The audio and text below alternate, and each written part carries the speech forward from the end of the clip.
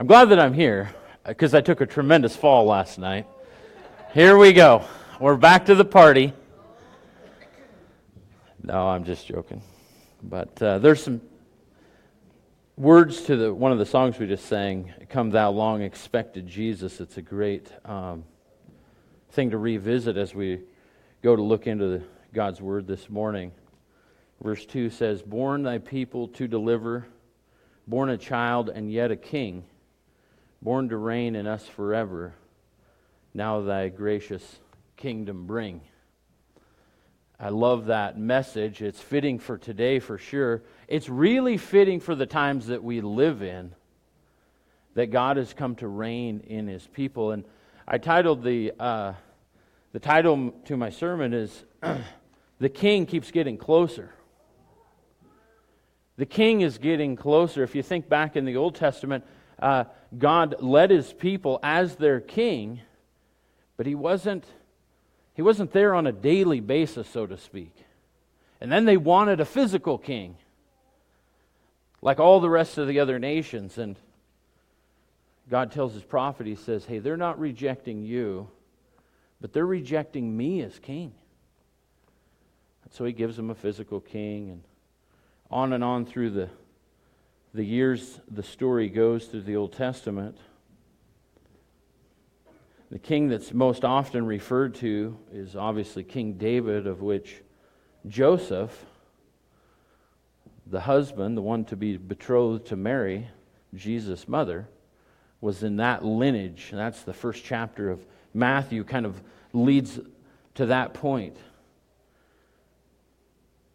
We're taking a little break from 1 Peter. If you haven't been here, we thought we'd take just a little break through the holidays and pick it back up either next week or the following. But Matthew 2 gives us this real intriguing look at Jesus, the baby king. And Matthew 2 often is kind of overlooked in the Christmas story most of the time. And I know a lot of you guys this time of year read through the accounts and the writings and the Gospel of Luke, and that's good, that's great. For whatever reason, my mind and my thoughts really turn to this intriguing story in Matthew 2. And I was sharing with Barry before the service, I almost scrapped the whole thing yesterday and started fresh and decided to hold this till next week. Reality set in that there wasn't time to do that. And so I didn't. So here's what we have. Here's what the Lord has for today. But as we go through this, let's bear in mind a few things, hopefully that would encourage us when we get to the end. That there's some various different characters in this story. And notice how they recognize and respond to who this baby is. And I think that it's telling, it's fitting, it's good for us in that same light. How do we recognize and then respond to this baby king? And you're going to see a lot of variation, really. And hopefully we'll land at a good spot. Let's jump into Matthew chapter 2.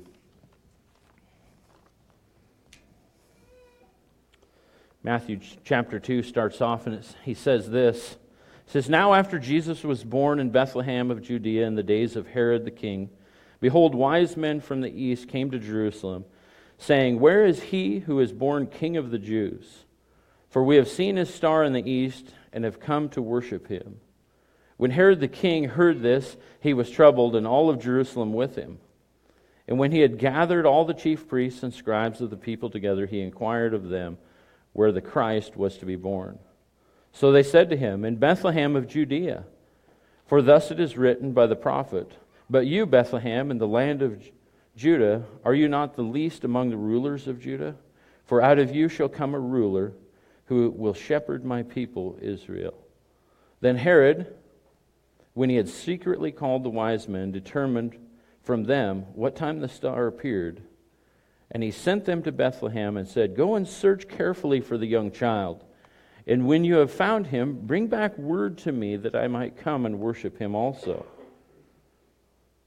When they had heard the king, they departed. And behold, the star which they had seen in the east went before them till it came and stood over where the young child was. When they saw the star, they rejoiced with exceedingly great joy. And when they had come into the house, they saw the young child with Mary, his mother, and fell down and worshipped him. And when they had opened their treasures, they presented gifts to him, gold, frankincense, and myrrh. Then, being divinely warned in a dream that they should not return to Herod, they departed for their own country another way. As I mentioned, there's a variety of different people mentioned here in this passage. We're going to start with the first one, really, that's mentioned, other than Jesus. The first one is King Herod. King Herod. He was given the title King of the Jews, not because he was Jewish. Not because he really even cared for the Jewish people that much. But he was given that title by the Roman emperor because that was the area that he was going to rule over on behalf of the Roman Empire. In some ways, Herod was a good ruler, if I can use that word. In some ways, he was a good ruler. He was really an empire builder. He built what's called Herod's Temple, which was a kind of a bigger and expanded version, if you will, of the temple there in Jerusalem. He built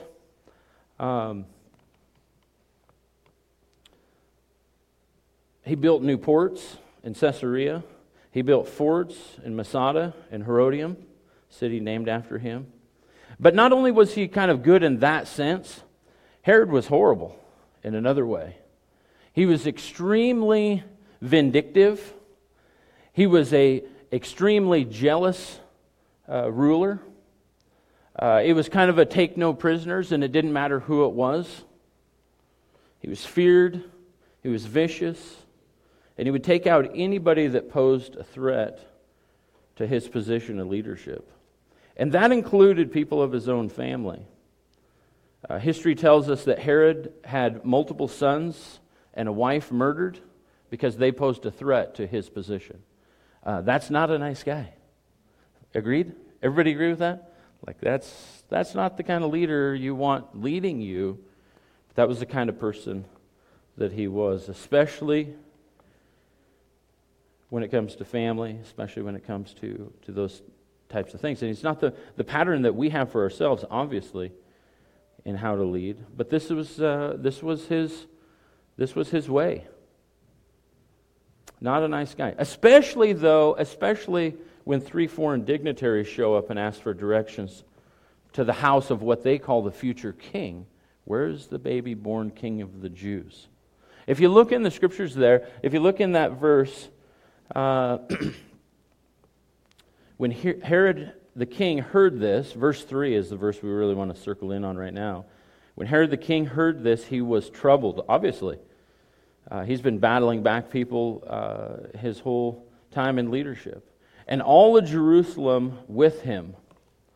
The little bit of backstory here is that there was a lot of territorial wars and battles and tension that was going on. And the area by which the Magi had come from, they were in conflict with the Roman Empire. And so there was tension there. So when you have two people from the opposite side of the war coming as dignitaries, and they're looking for somebody specific, and they're not just looking for somebody, they weren't looking for directions to the gas station.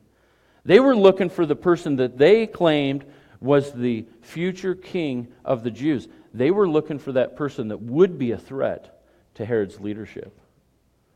And so he was troubled, the word says, and all of Jerusalem was troubled with him in that sense. This is an existential threat to the Roman Empire, and specifically to the Herodian area, which included Israel. The first point I wanted to make today is that here in this story, as we've kind of looked at Herod, and I've only given you just a brief synopsis of his leadership, but he really represents one category of people when it comes to recognizing Jesus, when it comes to responding to Jesus. Herod represents the counterfeit king. He represents counterfeit leadership. He wasn't the real king of the Jews. He wasn't the real king that was to come and to rescue Israel. He was standing in a spot, but he was standing there as a counterfeit. And he would do anything to protect or preserve and to propagate his own kingdom. What does that mean for us today? What does that mean for us? I know it means this for me, but there was a long period in my life before I became a believer that type of characterization could be overlaid into my life, right? And I think that we could all kind of see that picture for ourselves, that there's nothing. There was a time up until my, end of my teens, my early 20 years, that I would do anything to protect and preserve and to propagate my own kingdom. Nothing was going to come against that. I'll tell you, somebody came against that, and I'm glad that he did, right? I'm glad that he melted me down in repentance, if not for only my own sake. The characterized attitude here by Herod is simply this: I refuse to allow my position to be undermined by anybody or anything. The second group of people that we can look at,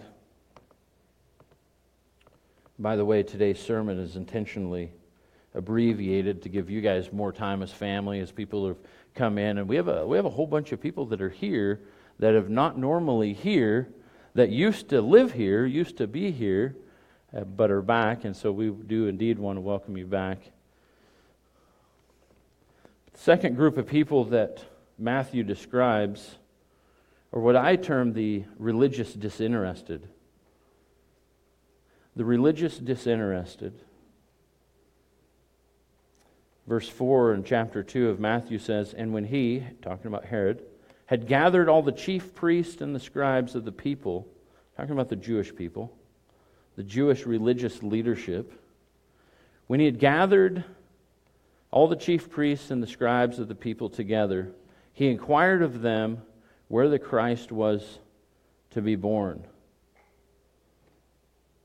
So Herod's disturbed because of the message that he gets about the future king of Israel. Now he takes that same mentality to the religious leaders who in reality don't seem to be too interested. And the sad part is they were the ones that should have been on the watchtower on behalf of their people. They were the ones that should have been up on the wall looking and searching and examining the Scriptures and who it is. Rather, it's foreign dignitaries. It's these foreign magi that in my estimation, and many biblical scholars believe that they're kind of the scholarly descendants of Daniel, who had taught them in his time in Babylon, had taught them what the Word says and to look forward to this coming king. It's these foreign dignitaries that are really standing in the place, if it were, on the watchtower on behalf of the people, saying, "Where's this baby king at? We've come to see him." And these guys, these religious disinterested leaders in Israel, they didn't really want anything to do with it. They answered his questions. So they said to them, "In Bethlehem of Judea, for thus it is written, but you, Bethlehem, in the land of Judah, are you not the least among the rulers of Judah? For out of you shall come a ruler," verse 6 is where I'm at, "who will shepherd my people, Israel." They should have been the ones looking. They should have been the ones teaching. They should have been the ones that were leading the charge, looking for the Messiah. But really they were disinterested. See, they're kind of characterized this way, I think. They wanted the Scripture, but they didn't want the Savior. They knew the rules, but they didn't know the ruler that they were even talking about. There was no relationship there. They knew about the Messiah, but they never moved closer to know Him, to have a relationship with Him. Jesus spoke about this very attitude.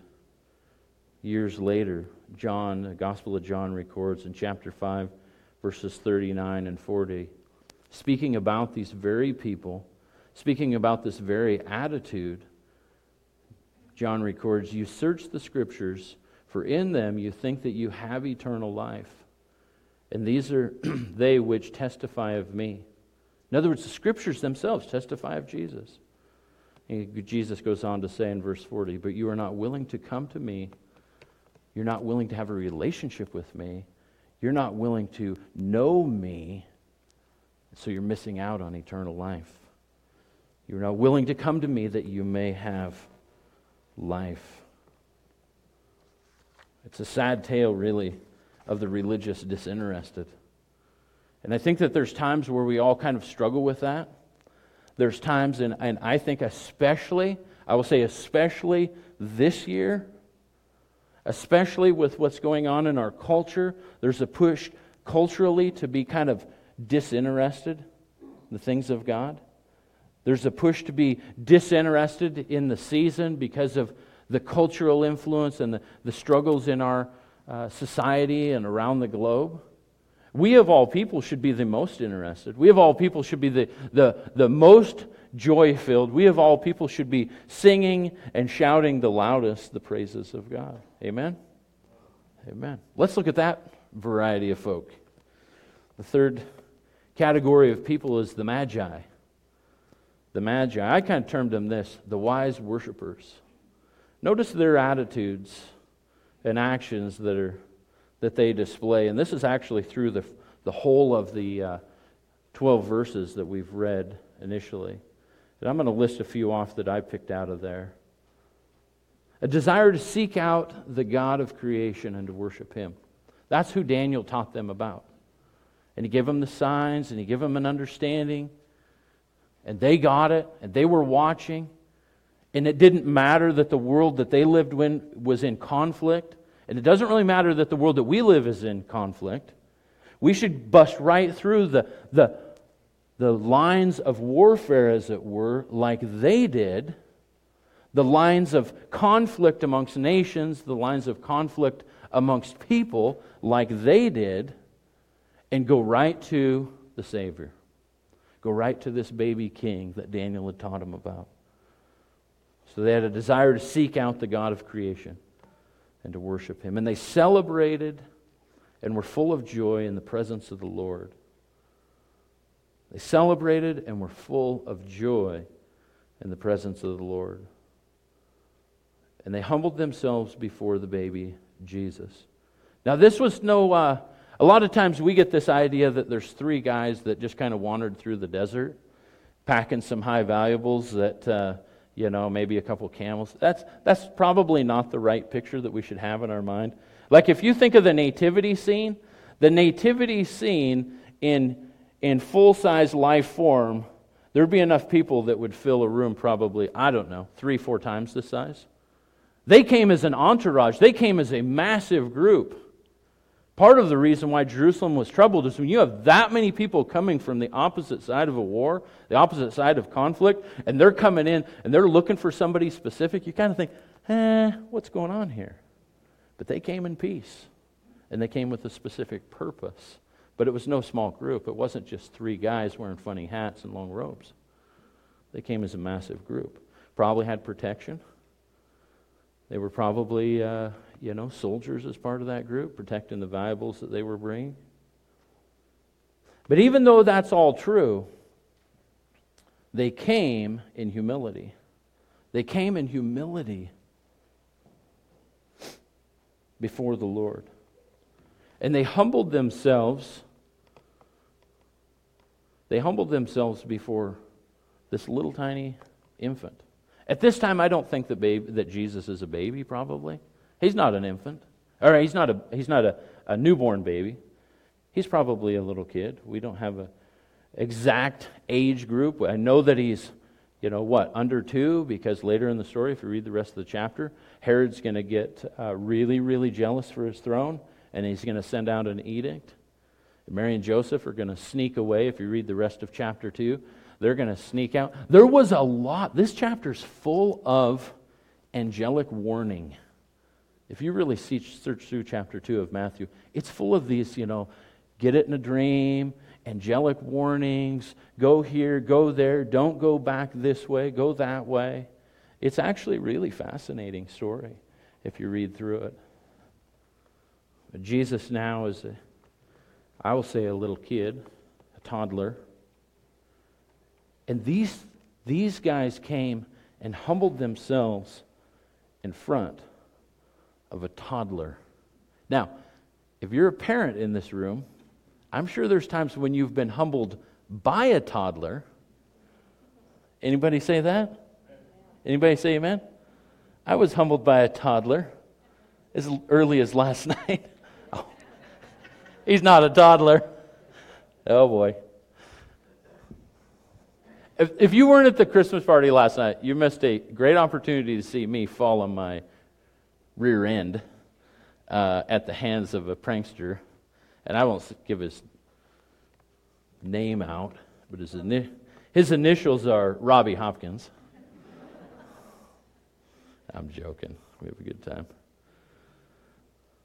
They humbled themselves before the baby Jesus. That shows an understanding of who God is in their lives. That shows an understanding of what God was doing in light of what they were doing. It's a remarkable part of the story. Another attitude and action that they displayed is that they sacrificed their time, treasure, and reputation to seek out the Savior. They sacrificed their time. It was no small journey. They were probably, this could have taken a year or two probably to get there and get back, or maybe more. They sacrificed their time, their treasure, the gifts that they brought. And they sacrificed their reputation as being magi, as being these dignitaries from a foreign land. They put all of that out on the line because what they believed was true was true.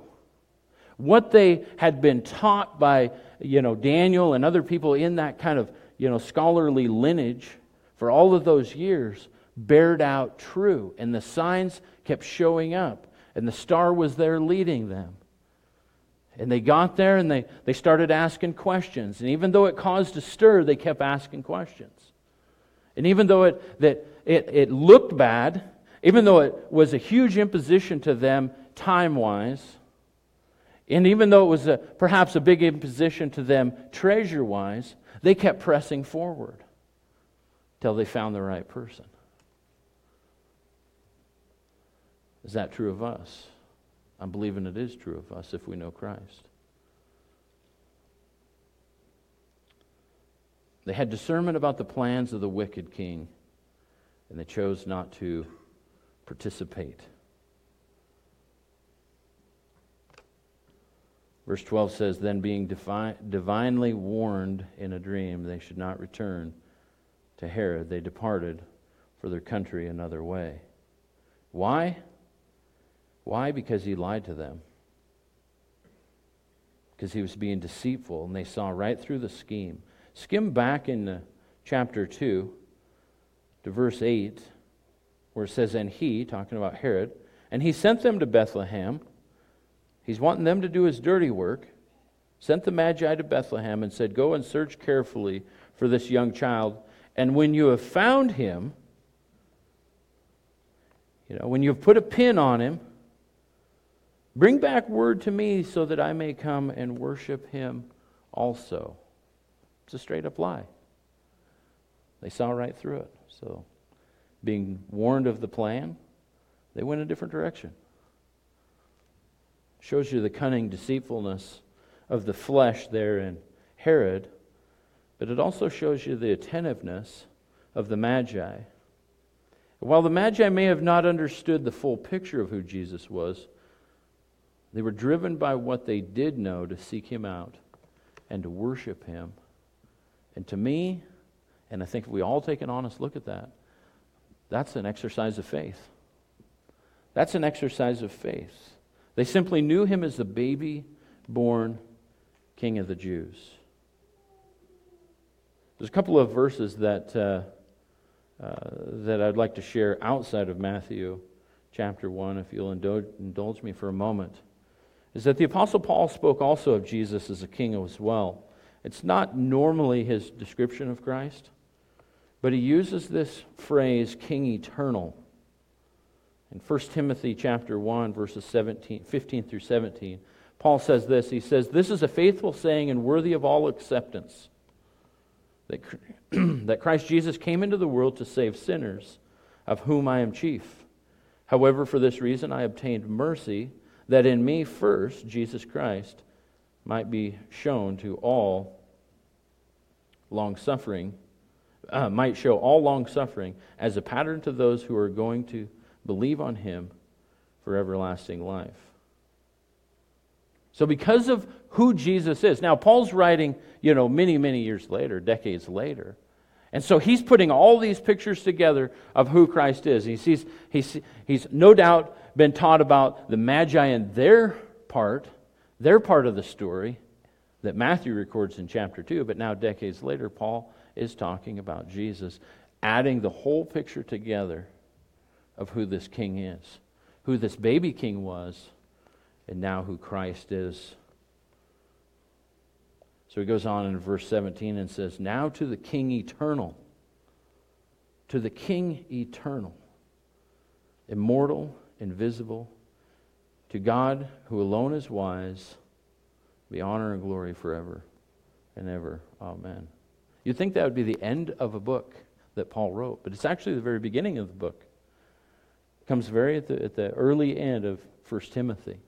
But he uses that phrase, King Eternal, because that's who this baby king that the wise men were looking for, that's who he ultimately is. That's ultimately who he's always been. And as John penned the revelation of Christ, the revelation of Jesus, he also described the eternal king. In Revelation chapter 1, verse 4, he says, "Grace to you and peace from him who is and who was, and who is to come, and from the seven spirits who are before his throne, and from Jesus Christ, the faithful witness, the firstborn from the dead, and the ruler of the kings of the earth."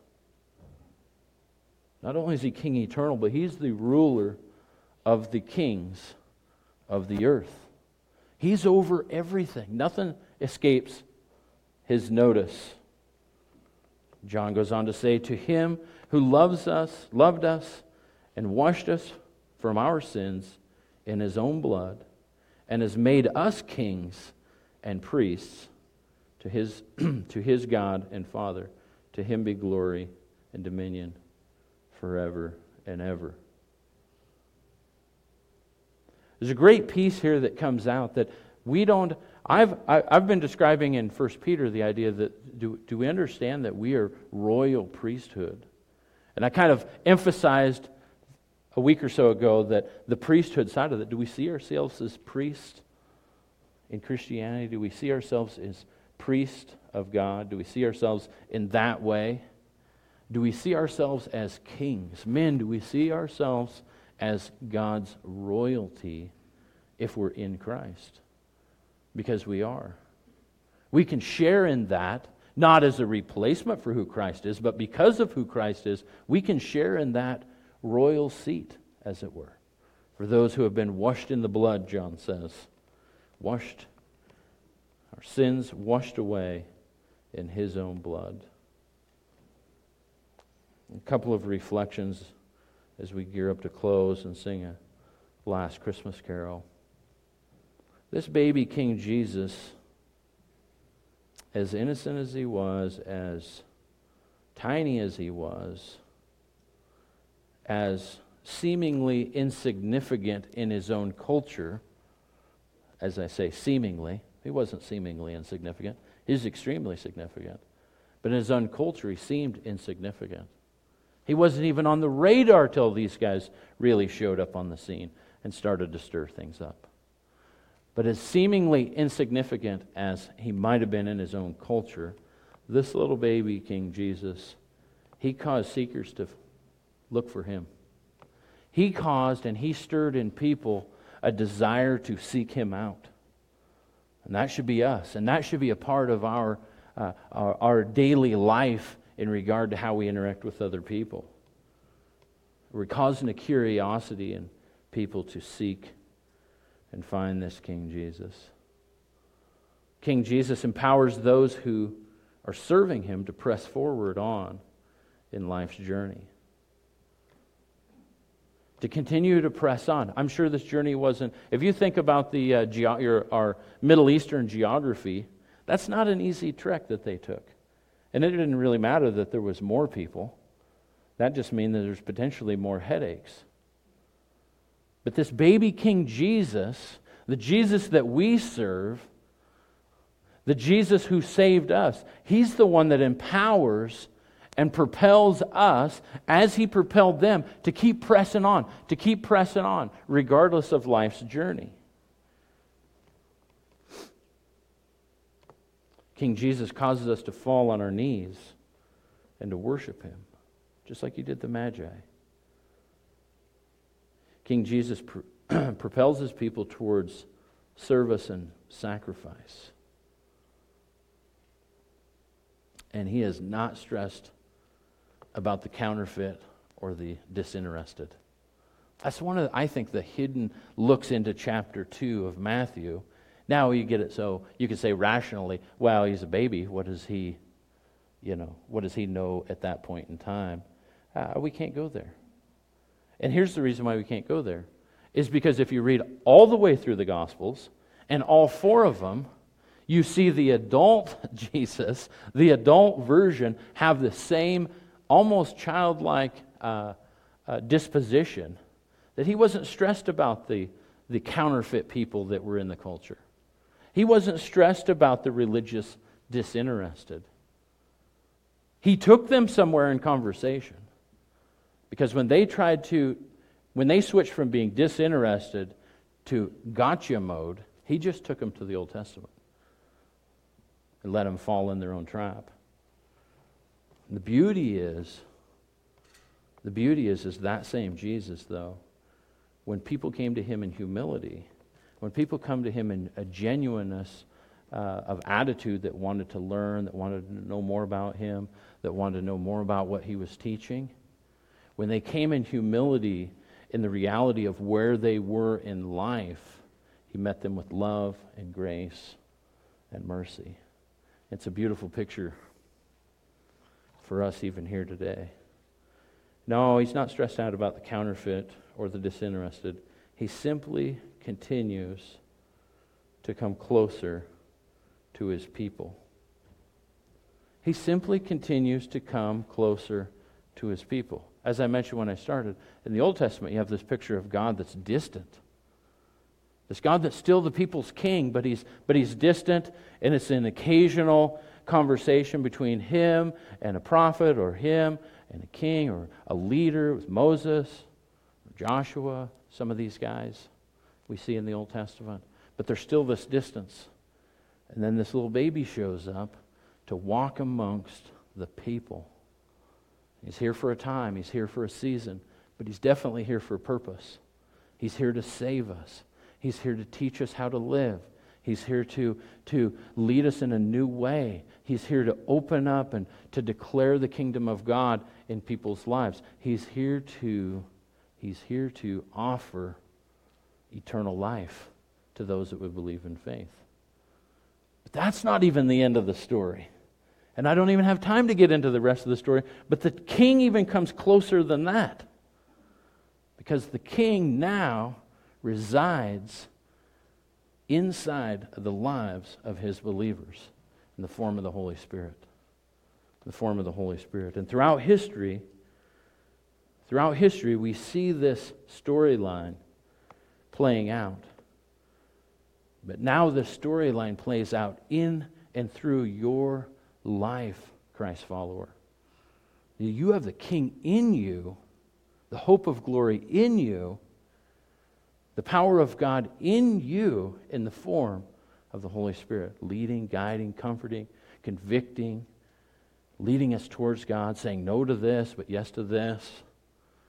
Remember this, walk away from that. That's the power of the King. And it's in the life of the believer. Amen? Amen.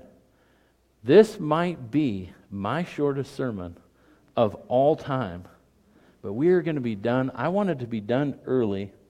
And so worship team, if you will come on up, we will close with our last song. Merry Christmas to everybody. I hope you have a great rest of the week. Spend tons of time with family, friends, having a good time. Don't let the furniture get away from you in that moment of weakness, that moment of, where did my chair go? Don't let it get away from you. But have fun this week and worship, just like the Magi did. Worship the King. Worship the King this week. Amen? Let's sing our last song.